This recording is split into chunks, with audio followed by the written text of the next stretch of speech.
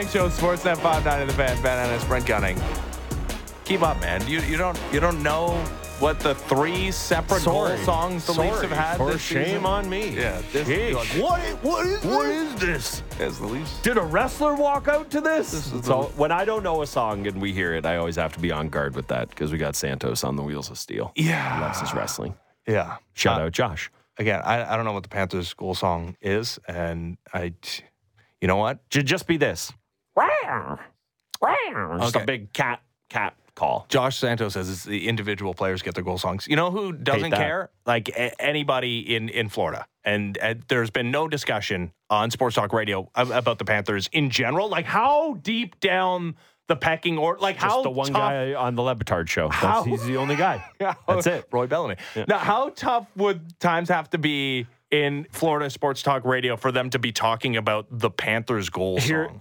Here's what it would be. If Tyler Hero composed it, that's the only way that you're getting that talk in Sunrise, Florida. Yeah, it's not happening. It's like if Dame Lillard got traded to the Heat and then wrote the Panthers' goal song, that's how you would have discussed it. Hey, and you know what? That appeals to some people. Hey, Matthew Tkachuk, right, in his interviews with the former Flames writers Eric Francis, and I'm talking about how great it is to live in warmer climes and not be hounded by the media and scrutinized on a daily basis. Back to our little conversation with Damian Cox about Austin Matthews never wavering from his outward stance that he was going to remain a Toronto Maple Leaf and deciding to re-up. And I know it's not the 8 years that everyone would have liked, but he's going to spend more than a decade at least as a member of the Toronto Maple Leafs. I would hazard to guess he's going to spend his entire career here. I believe William Nylander when he says he wants to be a Toronto Maple Leaf. I think the best case scenario for everybody is for him to re-sign in Toronto. I know it's not for everybody. Ryan O'Reilly, notably, was the guy that said that's thanks, but no thanks, despite the fact that there was similar money, if not more money, from the Leafs. But I think by probably and large, would have meant no Max Domi, by the way, also. I think that's the math. I mean, who makes more sense with this Leafs team? I know who. The guy who would have cost more, and Ryan O'Reilly. Yeah. But I think, are we beyond...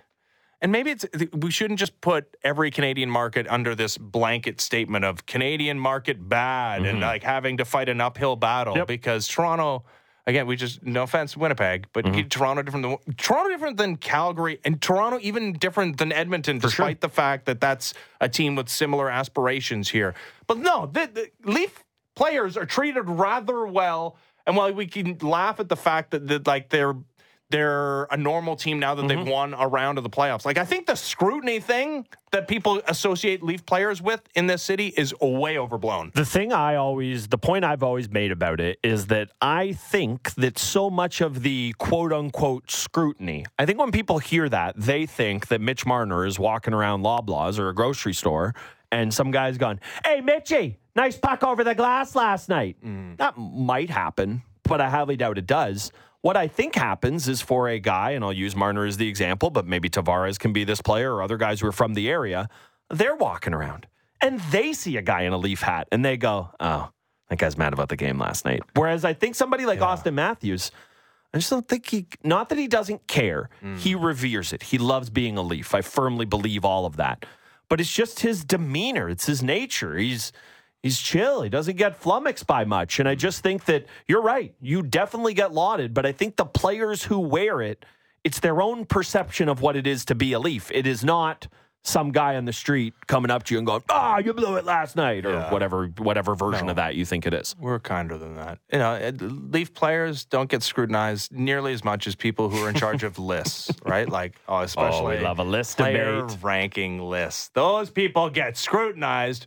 We got one right now who we're going to scrutinize. It's Greg Wyshynski, ESPN's senior writer. How's it going, Greg? I think the funniest thing you guys have said is I think you called the Leafs a normal team now because they won a round in the playoffs. It did happen. It's true. And it's true, Greg. Aren't they just kind of normal? That's all they needed to do all these years to be a quote-unquote normal team is just finally win a round in the playoffs. And then they're just some rando now. They're like the Minnesota Wild. They're just a random normal team now that they've won around in the playoffs. More normal? Is that fair to say? Like, not this team that's like insanely cursed 20 plus years of not winning a single round of the playoffs? No, they're still super cursed, just for the record, but just slightly less. Yeah, so. I mean, we're still talking about a drought that tracks back to like a moon landing, and so when we start talking about that kind of thing, then it does veer into the realm of abnormal as far as the treatment of the team. But I do understand what you're saying is that like a certain amount of pressure is relieved when you finally win a playoff round. And now instead of the story being can they get past the first round, the story is, can they win a cup? And it becomes a little bit more plausible. So from that aspect, I understand the normalcy of it. I just anytime the word normal is applied to the Toronto Maple Leafs, it always gives me a chuckle, I guess is what I'm trying to say. It's like Cowboys normal as it can be expected. Yeah. Yeah. Right. Exactly. As normal as building your entire morning show on ESPN around the same team every day can be. You're exactly right. We haven't been talking about the Leafs for 2.5 hours here already. No chance. No. But you're local, though. That makes sense. The other, that's the most amazing thing about the Cowboys. Like, the Cowboys literally could be your content for a week, like on a national television show, and God bless them for it. I mean, you got to talk about something. But I'll never be not amazed at how much copy you could squeeze out of a Dak Prescott interception. It'll be LeBron James season soon enough, and they'll have the second topic, so that'll be good. All right, to your list. Stop delaying the inevitable, talking about this top 100, which you didn't sit down yourself. Why did you do this, Greg? We can go ahead. It sucks. It's bad. So here's the thing. On our podcast drop today, me and Arda pull back the curtain on how the list was made. So if you really want to get into the weeds on what happened here, we talk about it on the podcast. You can go find that on the NHL on ESPN feed. But in summary, it's a group of 50 people at ESPN. They all use a mechanism to sort of rate players against each other, and they come up with this list. So it's not my list. Although I've come to find out a lot of people in Pittsburgh believe it's my list. And it is also not a situation where 50 people, sat down and ranked 100 players 1 to 100. I mean, Steve Levy does not have that time.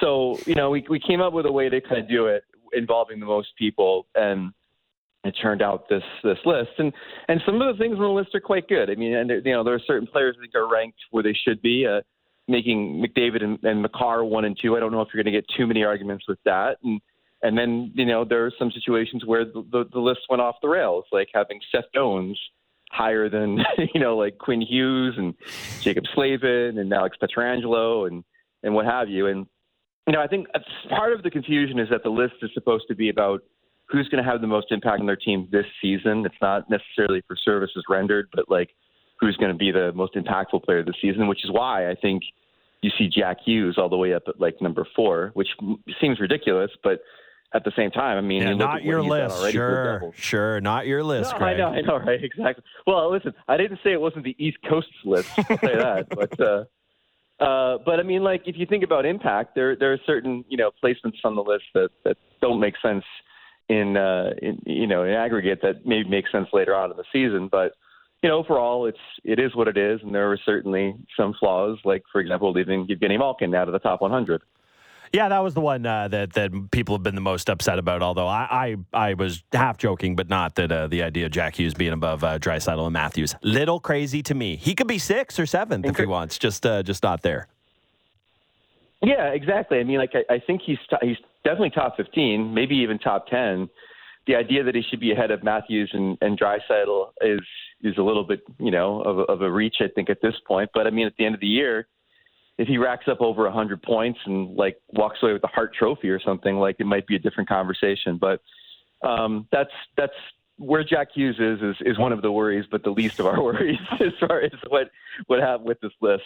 No, and honestly, you were joking about the ESPN and the Cowboys and the first take of it all and everything, but like, I think it's good that we have more of this in the game. I mean, like, you work for ESPN. It's part of what you do. Embrace debate, all that. And hockey sometimes is so hesitant to get in there. I love the idea that this is kind of becoming a staple. You know, The Athletic put out one as well. The idea of it's just something that gets bandied about. And we see this in other sports all the time. We have these debates about NBA players and NFL players. And I think, you know, not that there's a problem or that it's been wrong the way we talk about hockey, but I just think it is nice that we're kind of more open to these kind of things. And I realize maybe I'm talking to the guy who's getting screamed at, so he feels differently about it. But I think it's good, Greg. No, I don't feel differently. My entire career has been based on making lists. My first book was lists. Like, I love lists. Power rankings, you know, despite being cliche, are one of the things that is the most reliable traffic drivers for any site. That's why you see them all the time, whether it's us or The Athletic or whomever that do them every week. So, like, people love lists, and so, like I said on the podcast today, the problem is that you don't want to make a list. You want to make a list where you get people debating it. You know, that's the whole point. Like, people are just, you know, people come at you with like, oh, you just did this for clicks. Well, like, of course we did. What are you, an idiot? Like, we're just doing this so people listen. Yeah. Yeah. This isn't an academic study. Like, we're not going into the New England Journal of Medicine with a list about where, you know, Sebastian Aho is in the top 25. Like, and the Islanders we clearly are doing it. Yeah, we're clearly doing it for clicks. But the thing is that you don't want to do it and then have people be like, well, the things that you've done on this list or an omission on the list invalidates it, and then also, you know, disparages the rest of the work that you guys do. And that seems to be the reaction from more people than you'd want with this list. I mean, you're always going to get a little bit of backlash, and you're always going to get a bunch of like, this is why ESPN doesn't know anything about hockey kind of thing. Like, that happens no matter what, but it just seems to happen a lot more here. and it's unfair. Like, I mean, if the process of putting the list together produced something that's not great, then we got to examine the process, but it shouldn't invalidate the rest of the good work that we do. And it certainly shouldn't result in the people working there getting, you know, slings and arrows from people because Evgeny Malkin didn't make the top 100, which was, again, a problem. Yeah, it's a fine list, and it's good fodder. God, yeah, people sitting in the place that Brent and I sit love when this stuff comes up. You do another one next week with a different guy in the number 4 slot? Yeah. Well, that's what's funny about it is that, like, someone told me that, like, local Pittsburgh radio was taking a run at me yesterday and just, like, trashing me and trashing the list. And I'm just thinking to myself, okay, like, how many hours did we give you this week to go over this list and create something that all the callers can rage against? I mean, there is a certain amount of beautiful hypocrisy anytime you have something like this come out. And, you know, we're usually a party to it when there's something that is, you know, that comes out that you disagree with, and then you're just like, this is trash, but we're going to talk about it for a long time. Mm-hmm. And so we understand the function of these things for sure. Well, and what I've done with it too is used it as, because it's not perfect, and you would admit that, but like it gives you a pretty good sketch, and I think you can have a takeaway. You can look at, hey, the Leafs have one defenseman, obviously, in the top 100. It's Morgan Rielly. He's 96. You look at every Eastern Conference playoff team from a season ago, each and every one outside of the Islanders has at least one defenseman ranked higher than the Leafs. And, boy, that's true and hard to argue with, and probably more indicative of the reason the Leafs haven't had a bunch of postseason success over the last 7 years, as opposed to some moral failing or like some curse. Yeah, no, I mean, that's fair. And then, you know, not only that, but you look at the number of players certain teams have on the list versus, you know, teams that only have maybe like one guy floating on there. It is kind of a good sketch of things. And you know, when it comes to the Leafs, I mean, the DNA of a championship team finds you with 2 good centers, which they have. And now, you know, it's usually two, you know, I wouldn't say franchise level, but 2 number 1 guys, which I don't think they have, and then a goalie that's not going to lose you a series, which they might have. So when you think of the DNA of a championship team, I think the Leafs do probably, if you were going to break it down into those pieces, the blue line is probably the biggest deficiency.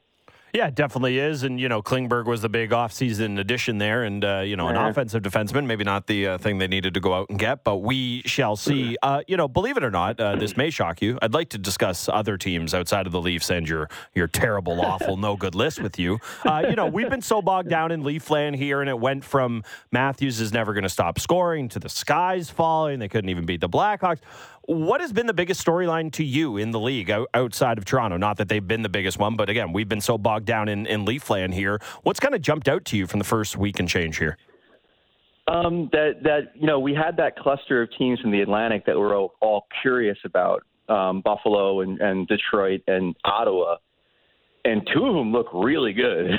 like Ottawa looks great. Like they're playing with speed. They're flashing a lot of offensive talent. They're putting a hurt on people, and Detroit's kind of the same way. I saw them opening night against the Devils. They've got a little something going there, and their special team's been great right off the hop. So those two coming out of the gate as strong as they have, I thought was interesting. While the other one, and this is the other really interesting part, Buffalo was, I think, the team a lot of people thought was going to be the one to emerge from that pack and maybe take over one of those playoff spots if a Florida or a Tampa Bay or a Boston faltered. And they don't look ready for prime time quite yet. My concern with them is that Devin Levi is going to kind of learn on the job behind a defense that is insufficient to help a rookie goalie really learn on the job. Like, he's going to have to play extraordinarily well because his team can't defend. But that hasn't really been the issue. The issue is Tage Thompson doesn't have a point yet. And this offense that we saw really churn last season hasn't really done it yet. So, I don't know. Buffalo was a team that I did not think was going to be all that good. I didn't have them in the playoffs this year, but I know a lot of people did. So to see Ottawa and Detroit really jump out and then the Sabres not, I think is one of the more interesting storylines so far this year. Yeah, early going, but yeah, the Sabres only finding themselves with one win this season, and the Sens with a big victory yesterday. Greg, we love your list, as always, and we love having you on the radio station. Thank you. My pleasure. Anytime. Lists are great, folks. Take them with a grain of salt. We will. See you, man.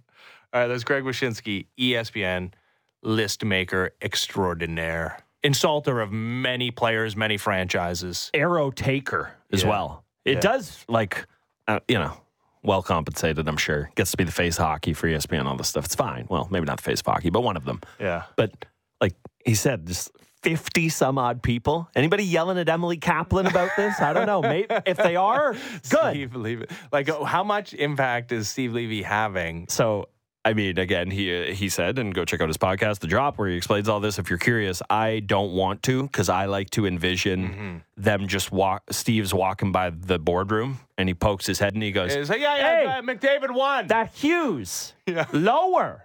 He's a better player." And they're like, "Hey, Steve called it," and that's that. Like, I like to think he was the kingmaker of it all. Yeah. Get Gino out of here. Yeah. And by the way, Wysh, you're going to wear all this, so have fun. Yeah. Good luck. Yeah, have fun on the drop, guys. Shield. Yeah, it's great. Yeah, who's a bigger meat shield, John Schneider or Greg Wyshynski for the list? Great question. Great question. Yeah, man, a lot of interesting stuff in there. The Thompson thing that he mentioned. Yeah, by no means did I call him to fall off the face of the earth, and he hasn't. It's been 3-4 games, whatever it's been. But his career shooting percentage buoyed by 15% 2 years ago and 15.9 last year. His career percentage, including those, is 12.6. The year before that, shot 8.3% of his shots in the net, and obviously with no goals, he's at a big old 0% this year. But shooting percentage is something that typically regresses. 15% is a nuts mark. Matthews does not shoot at that percentage, so just something to be mindful there. If he is not the number one center, that's going to be a big question mark for them. You love a lot of the pieces there, but how many conversations have we had? It's the exact inverse of the Leafs of, but they don't have a number one center. And, say what you will about, no, I shouldn't say that. I was going to say what you will about Morgan Riley, but I like him as a number one D better than Tage Thompson as number one center, but I don't know that that's true. Yeah, and every year we do this in the Atlantic, hey, it's going to be kind of a changing of the guard. Like, there's going to be somebody else, and it's always Leafs, Bruins, Lightning in whatever order. Never the Leafs at the top, but yeah, like the all Canadian division was fun. Yeah, for a time. Again, it bought you what? Game 7 on home ice in front of fans, but yeah, including a couple Canadians fans. Okay. It's great. Well, but yeah, it's always those 3 teams, and it may still end up being those 3 teams. But boy, Lightning are watching the puck go into their net a whole bunch, and Andrei Vasilevsky still a couple of months away from returning. Yeah, my big theory on them that has not proved to fruition that I had after watching them play an awesome game on opening night against the Preds. I thought I was thinking, this is going to be a Lightning team that's going to play lock it down for 2-3 months, and then they're going to get one of the best big money goalies in the world back. Obviously not the case thus far. It's bound to happen. In my opinion, it has been complete 2 sides. Like, normally when this happens, you'd be giving all the credit to Tampa and Boston for staying afloat and staying up there and forcing the other teams down. But it has also been the Sens, the Sabres, the Wings not grabbing at it. It really does feel like it is just a complete kind of switching of the guards here of Boston and, Tampa obviously ready to kind of slide out. And then you see with Ottawa, I will say I'm not ready to buy Detroit yet. That was a team I thought was a little ahead of schedule, or I should say more weirdly scheduled than ahead of schedule there. I would have thought it was the Sabres and Sens pushing. So I'm surprised Buffalo's off to the start. They are. Ottawa, not so much. Because if they didn't get going now, there'd be real questions to ask. And not about, can you win with Brady Tkachuk? What is Tim Stützle? But what exactly have you built there if they're all together and they're all paid and they still can't do anything? So that's why it's such a massive fork in the road year for them. No, they got to make the playoffs this year. Sure they do. They paid a goalie. They have a new owner. He's going to spend money. Yeah. The Sabres less so. Like, they got to be around the playoffs. But because they have guys locked up and because they seem to be believing in the plan of Kevin Adams and everything, I suppose it's not a heads will roll year. But how much farther ahead of the Sabres or should the Sabres be than the Senators? The Sabres didn't get the first overall pick, or the Sens didn't get the first overall pick. They didn't get it twice to use. And, Stützle, if you do a redraft, maybe he goes 1 in his draft. Okay, good. They got a nice player there. It's not a number 1 stud, and maybe he grows into it, but like Dahlin is, and like I think Power's going to be. So it's mind-boggling that they have the twin towers that they do, and I realize they're young there, but that alone should be enough to buoy you into a playoff spot. It's remarkable if they have another year where they're spinning their wheels here. Was buoy on your word of the day calendar today? I use it a lot. Yeah, today is your big buoy day. Shout out to the... I saw a boat video on Instagram when I was up. Couldn't sleep last night. Maybe that's why. Is that true? Yeah. What about just boats? Do you watch a lot of boat videos? I don't. Well, again, I've told you this. The listeners out there have not been privy. My Instagram algorithm, it knows you better than most. So your golf's on there, but also a lot of just hey, here's how you park your boat. I don't know why. What? Because I find it is. Do you talk about boats? No, I don't. But it's I do end up if it comes across my screen. I also have this other one where it's a guy and he's just a captain, and he'll put his face. He'll put his face on front of somebody, and he'll be like, "This guy's doing a great job handling the chop." And I don't know, but he clearly does. So, dude, and then the other weirdest thing. Well, no, because this is weirder. Is the other thing that's also in my algorithm all the time, and I think that it knows what's going to happen in the future, unfortunately, is a lot of guys telling me how to make food in jail. Like, hey, this is how you take a ramen noodle and mix it with a hot Cheetos and a spicy pickle, and it's lunch or something. It's weird. I don't like it. A lot of jail and boats and golf. That's super interesting.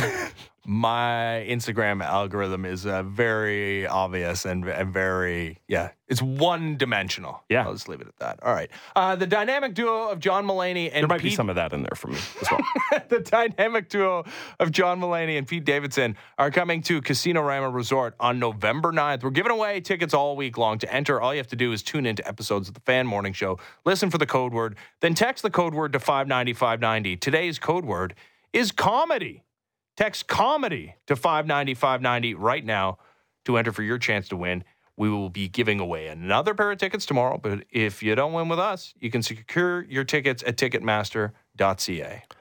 I am cooler than you because jail and boats are way cooler. Yeah. That's pretty cool, both of them. Going to jail is... What's cooler than that? I mean, we all watch movies. It looks cool in there. I don't want to go. Yeah. I'm cooler than you. I'm hammering it home. Man, if you get a tattoo, like there's No chance. no debate that you're the cooler I'm guy. definitely not getting a tattoo. I'm a giant coward. Our next cool. guest, I imagine, has a tattoo. This guy's cool. Feels very obvious. Yeah, that he does. Shane O'Brien, former NHL defenseman, host of the Missing Curfew podcast, and he was the guy that Corey Perry was pointing to. He scored. Yeah. Motivate a Leaf next time, Obi. What's up? All right. We'll talk to Shane O'Brien next. The Fan Morning Show continues. Ben Ennis, Brent Gunning, Sportsnet 590 The Fan. Breaking down the top stories in the NHL every day. The Jeff Merrick Show. Subscribe and download the show on Apple, Spotify, or wherever you get your podcasts. So the hockey world is wondering, so I have to ask, on your goal, who were you pointing at? Well, it was funny. The first time out, I saw Shane O'Brien and Scotty Upshaw in the corner there, and I played with both of them. I know them really well, and when I scored, I just gave them a little point. There we go, mystery solved. Corey, thanks so much for the time. All right, thanks. Fan Morning Show, Sportsnet 590 The Fan, Ben Ennis, Brent Gunning. Yeah, that was Corey Perry scoring his obligatory goal against the Toronto Maple Leafs. His obligatory breakaway Yeah. goal, where, again, like great player still, not the fleetest of foot. And it always happens somehow behind all the Leafs. Somehow, some way. Corey Perry. Yeah, there's not A rat's rat. And I mean that as a compliment. There's not a ton of like bottom six dudes that are as obvious to finish on a breakaway as Corey Perry. But again, as Against the obvious Leafs. to score against the Toronto Maple Leafs. Yeah, I think it's unlikely that anyone ever points to me after scoring a goal in the National Hockey League. I wouldn't rule it out entirely. Like, yeah, where would you put your percentage chance of being the recipient of an NHL player's point after scoring? Well, I need to wait a while, but I had my not yet 3-year-old doing toe drags in the living room the other day. Yeah. So I don't know, maybe 20 years I could wait. I don't mean to brag too, but my kid's practice yesterday, he was doing the toe drag around the pylon so well, he was pulled out of the group as the guy's like, everybody, look at him. Yeah. He's doing it right. Do it like this. So, wow, look at you. Yeah. What happened? How? I don't know. It's certainly not genetics. I don't know. Sometimes you get lucky, I suppose. And he's enjoying it. Enjoying watching this Leaf season, despite the fact that it is... Because we have played hockey together. I don't remember you at all on the ice. Baycrest a couple of years ago. Oh, dude, I'd totally forgotten that we had played hockey. I don't remember your quality of play either. I suck. It's fine. I remember... like friendly, threatening Brad Boys of you better give me a tap in because I'm not coming here and not going to score a goal. So you better give me a tuck, Brad Boys. And guess what? This will shock everyone listening. He has silky mitts and he obliged to give me a beautiful tap in. What I remember most, and I don't know if it was the game that we played it because I think I played it a couple of times, was our former coworker Hugh Burrell on the very first shift that he played. I wasn't there for this, but I heard this. Holy God. Like, it's like everybody's different skill level, and some people haven't been on skates in a while, and that's totally fine. Like, that's just the nature of an event like that. But Hugh Burrell, I guess, had not been on skates in so long, and I don't know, forgot, like, where his center of gravity was, and stepped onto the ice, and immediately went... Kaputs. Like... legs flying out in front of him, and his head, he was wearing a helmet, but like right off the ice. I was like, well, I guess the tournament is canceled because this guy's going to be in a coma. But yeah, he survived. This happens with Hugh because I played in a Canadian Open media day with Hugh and Sam McKee, and McKee was driving the cart, and as Burrell went to sit in it, McKee just was like fast and furious, time to floor it. And it caused him to like jut in a way, and he nicked his head. It was a bald man. He cut his head on the top of the cart. So this just like careful with work events with Hugh, I guess. God love you. Shout out. Yeah, who's working in golf. He's living the dream right now. Boy, is he. So Leafs play the Panthers for the first time since their 5-game playoff series in round number 2 a season ago, 160 days ago. Maple Leafs also riding a string of 3 consecutive games picking up at least one fighting major. Now, it's been Ryan Reeves twice and Noah Gregor in the third game. We'll see if that continues today. Although people would like it to, I'll tell you that much. Some of the notable figures that were involved physically for the Panthers, one is injured and one is no longer playing for the Panthers. All right, this Insider is brought to you by Don Valley North Lexus, where you can expect excellence online and in the showroom. Visit DonValleyNorthLexus.com. Today's Insider is a guy who is traveling the country, checking out some NHL barns. It is Shane O'Brien, former NHL defenseman, host of the Miss and Curfew podcast, and yes, the target of Corey Perry's point on Monday. How's it going, Shane? Fellas, how we doing? Thanks for having me. Yeah, thanks for doing this. Where are you now? So are you done with Toronto? Yeah. 3 nights in the city was enough for me nowadays, boys. I can't do it like I used to, so the updog flew home, and I'm in beautiful Port Hope, Ontario on full uncle duty for the next, until Monday. So I'm on uncle duty now. That's awesome. We love to hear it. And I know talking with you all the time, normally when you're out west there, I know you always love getting back. Shane, we've talked a lot about the affinity you have for the local team. You couldn't have spurned on one of our beloved Leafs. You had to motivate the all-time Leaf killer, all-time rat, and I mean that as a compliment, Corey Perry. You're killing me here, Obi. Yeah, well, listen, I killed myself because I took the Leafs money line, boys, at minus 340, and I had the over. So when Perry scored, I thought, well, at least that hopes are over. But you know what? Listen, to be honest with you, boys, Connor Bedard comes into Toronto, and for me, I look at a guy like Mitch Marner, like, is that not I know it's a Monday night and it's a long season, but, his effort, Monday night to me just wasn't good enough. And I know it's only game 3 and it's all about playoffs in Toronto, but as an ex-player, and I could just imagine if a young kid would have came into Vancouver with the Sedins, and I just thought the Leafs would have been better, and maybe could have proved a point to Connor, like, hey, listen, welcome to Toronto. This is the NHL, but it just didn't work out that way, and to me, they were really, really flat. Yeah, they did take a fighting major in that game. It was Noah Gregor, and Ryan Reeves was definitely involved verbally with Corey Perry. They have, it's a different weight class, but no career fights, despite the fact that there was certainly some verbal barbs. And then afterwards, Ryan Reeves voiced his displeasure towards Corey Perry, just in a general sense. I mentioned it going into this Panthers game tonight, coming off the 5-game series that those two played against each other a season ago, where physicality was a major, major talking point coming out of it. I mean, are the Leafs tougher this season, and do they feel like a different team to play against in that respect?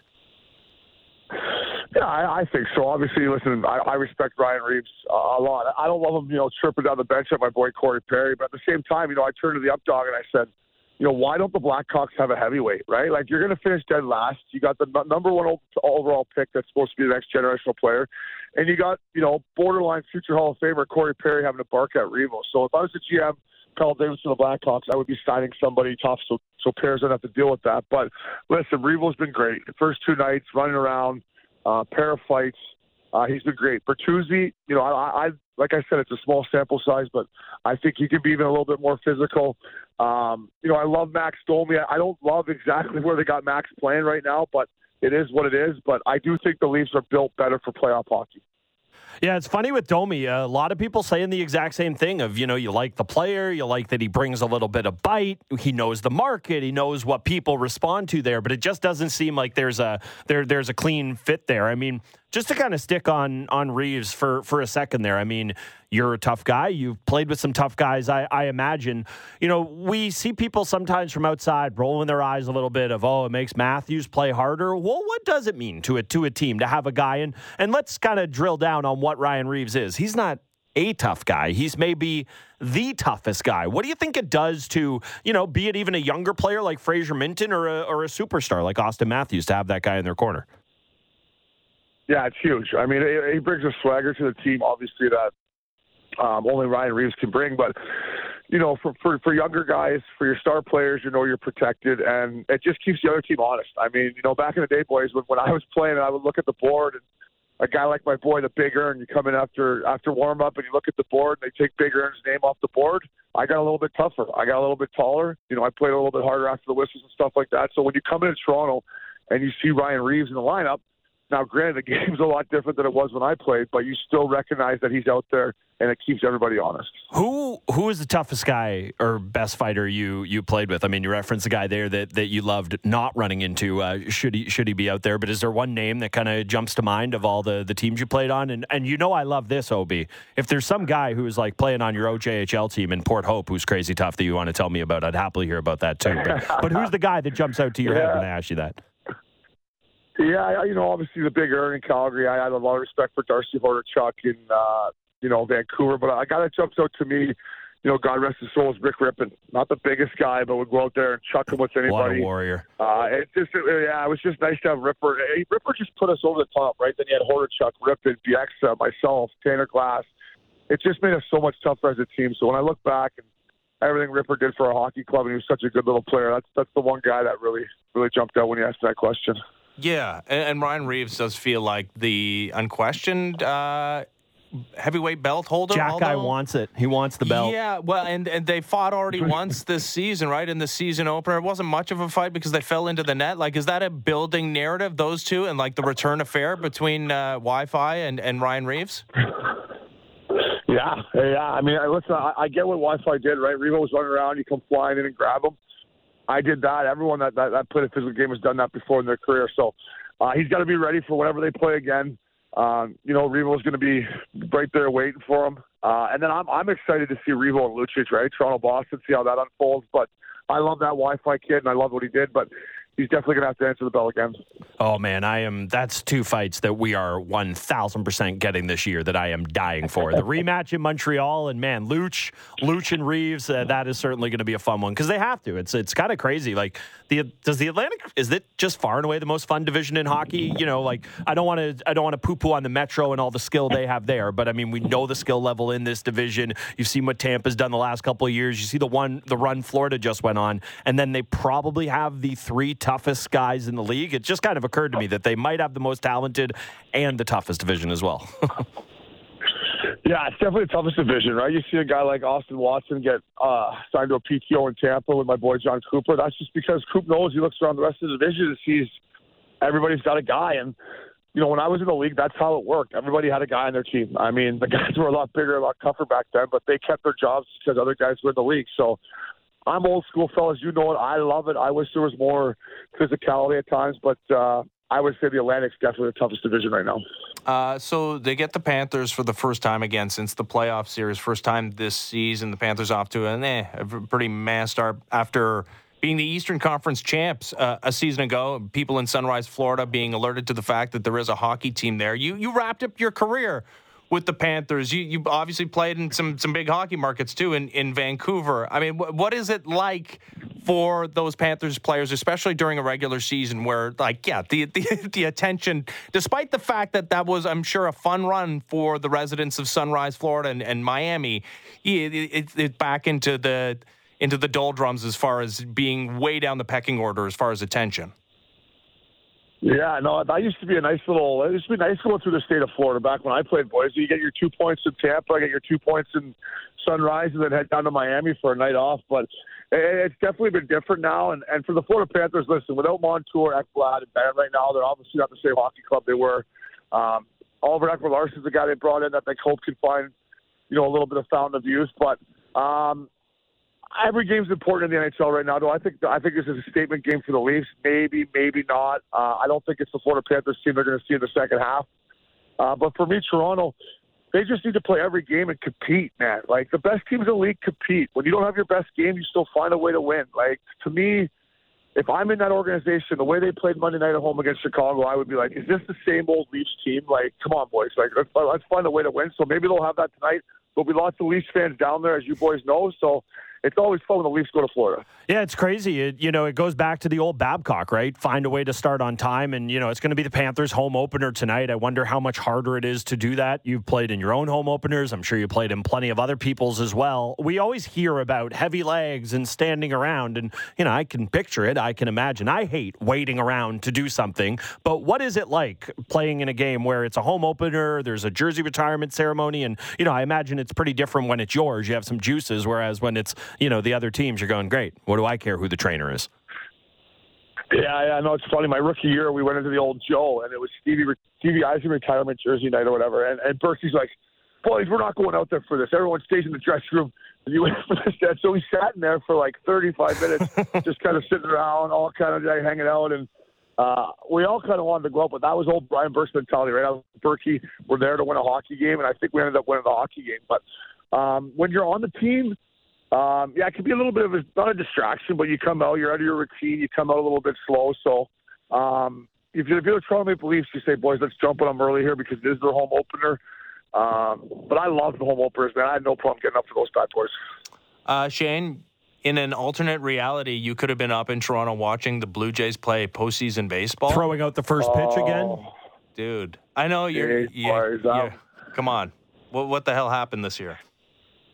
That was heartbreaking, boys. I the last 2 months of the season, I really dialed in and watched them. And my boy Loops was saying, "Oh, you can't hit." And, he was right. We obviously couldn't hit with runners in scoring position, but just the at bats they take. I mean, some of the at bats. I love Bo Bouchette. Vladimir Guerrero. He got better with his ABs. I just thought at the end of the day they didn't take very good at bats, and obviously no clutch hitting. But that was disappointing, boys. It hurt my soul. And it hurt my bank account, so it was a double whammy. Yeah, that's rough. You got to hedge. It's the Jays, after all. Come on. I feel bad. I've been hedging on the Texas Rangers, all right, Philadelphia Phillies. I've been hedging on those boys. Oh, then you're rich. Good job. Shane, great to talk to you. I'm glad that you had a good time in the city of Toronto, which it sounds like you did. It looks like you did in watching your Instagram stories as well. Yeah, always have a good time in Toronto, boys. Thanks for having me on. I appreciate it. See ya. There's Shane O'Brien, former NHL defenseman, host of the Missing Curfew podcast. And this Insider was brought to you by Don Valley North Lexus, where you can expect excellence online and in the showroom. Visit DonValleyNorthLexus.com. We talk about former athletes who become media members, maybe being afraid to criticize. And no. Shane O'Brien. No, definitely not. Yeah, not a lot of talk about the intensity level being low, and specifically from Mitch Marner on Monday. Yeah. And Austin Matthews, he didn't score, but he also had 9 shots on goal and 18 shot attempts, which is like a career high for him. Yep. Yeah. Mitch Marner has not put up the point total that some of the other Leafs core members have as well. Like we're waiting for the Mitch Marner explosion game. We're waiting for the game. We've seen it from Matthews twice. He has 2 hat tricks. That's how it works. You score a hat trick, it gets to be your game. We've also seen William Nylander games where he is transcendent and and we're not talking about him for the Willie games we often have where you go, oh man, you loved 80% of Willie's shifts, but it was the 2 bad ones that killed you. That hasn't even been happening. Marner has been far from bad, nothing along those lines. But you're waiting for the moment that he turns it on. It's bad luck in part by him that he's out there for the change. He was the last man back on the Corey Perry breakaway that we referenced there with Obi. So yeah, he's been fine to start the season, but he's not paid to be fine, and he certainly doesn't want to get paid this upcoming summer to be fine. He is going to be, I won't say 100 because he's never done it, but a 96-point guy or whatever. He's going to have a great year like that. Far from a concern. But yes, you'd like to have at some point in time the game where even Tavares, he scored the lone goal in the Blackhawks game. He gave him a little life there. You're waiting for his moment. Yeah, no, he's racked up points this early part of the season. As of William Nylander and obviously Austin Matthews, Mitch Marner just waiting to get to that level. Like it is a long season. Right? And we know this team is going to be judged on what it does in the postseason. And, it's difficult to get up for all 82 games. Game 3, though? Yeah. Against a transcendent superstar? Yeah. That is a little tougher. And not on the back-to-back, and playing a Blackhawks team that was playing its 4th consecutive road game to start the season. Yeah, that had been through a gauntlet of stuff. Not like, I'm not going to overstate what the teams are. It's Boston, it's Montreal. Let's not overstate the gauntlet that they ran, but it was a long, long stretch for them. And I'm not even talking about the second period in which they got outscored. It's like the first period that they were lucky to escape scoreless from, because Joseph Wall stole them the opening 20 minutes. It is. We have talked about this a million times. I referenced Babs. He harped on it then, and guess what? The ghost of him should harp on it now. This team has to find a way to start on time. I mean, I'm not asking for the old Rangers of, all right, we got to wake ourselves up. Ryan Reeves and apparently Noah Gregor, because he fights too, are starting, and they're going to go jump somebody to start the game. I don't need that, but something, some semblance of life. You need to start the game with the ice tilted in your favor at some point here. Yeah, and like this team is usually done over the years when they have an embarrassing performance, they bounce back with a less embarrassing performance. Yeah, but one of their best performances. I don't feel like they've been murdered for that game the way they quite rightfully should have. Even myself, I've been, okay, it's the third game of the season. The same thing. Matthews, okay. They should have been murdered for that game. It was bad. It was. You know why they didn't, though, is because they did pick up the 4 points in the first two games, despite the fact that game one only resulted in 2 points because you scored 2 6-on-5 goals against a Montreal Canadiens team that's going to be, dead last in the Eastern Conference when it's all said and done, or at least battling for dead last, and then a very wild team on Saturday that you could have put away, and it was still a hockey game by the end because you were so porous and leaky defensively. No, retroactively, can we redo Tuesday's show?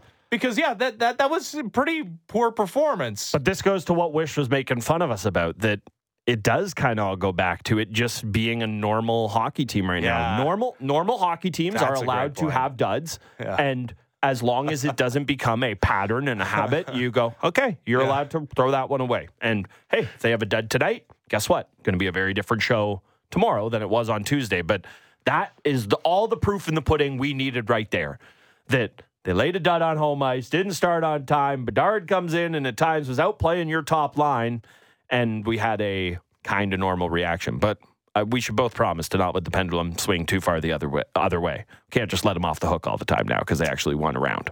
Can't do that. No, you can't do that. And again, they won a round, but they lost in 5 games in pretty embarrassing fashion too. Okay, a team that made the Stanley Cup final, but then I think we're exposed for the type of team that they were when they finally got there in this Panthers side. If ever there was a moment to indicate that, enough with this slow start and the porous defensive issues and maybe the lack of effort or lack of attention to detail on Monday and coming out and playing a full 60-minute hockey game. Tonight would be a good start. It certainly would. What do we think? Kachuk running around in Marner's kitchen being crazy. What do we think? Yeah, I would say that honestly, for a guy who's been on the losing side of the narrative thing and now is getting bumped down the lineup, this might be a good Max Domi getting in somebody's face. And he's going to have it. He's having limited ice time to take advantage of trying to do that, and we've seen it sparingly. But if I were Max Domi, I'd be like, ooh, things are kind of early on here getting away from me. That would be something I initiated if I found myself on the ice with Matthew Tkachuk. A Sheldon Keefe might make it so that never happens. Yeah, he had his way. But guess what? He doesn't have last change, and that'll be interesting to see. We haven't seen that yet this year, so very, very different lineup. Not lineup, but the matches they'll be able to get on the road. You can listen to that game 7 o'clock. Sportsnet 590 The Fan. We will be back tomorrow to talk about it on the Fan Morning Show. Ben Ennis, Brent Gunning. Good morning.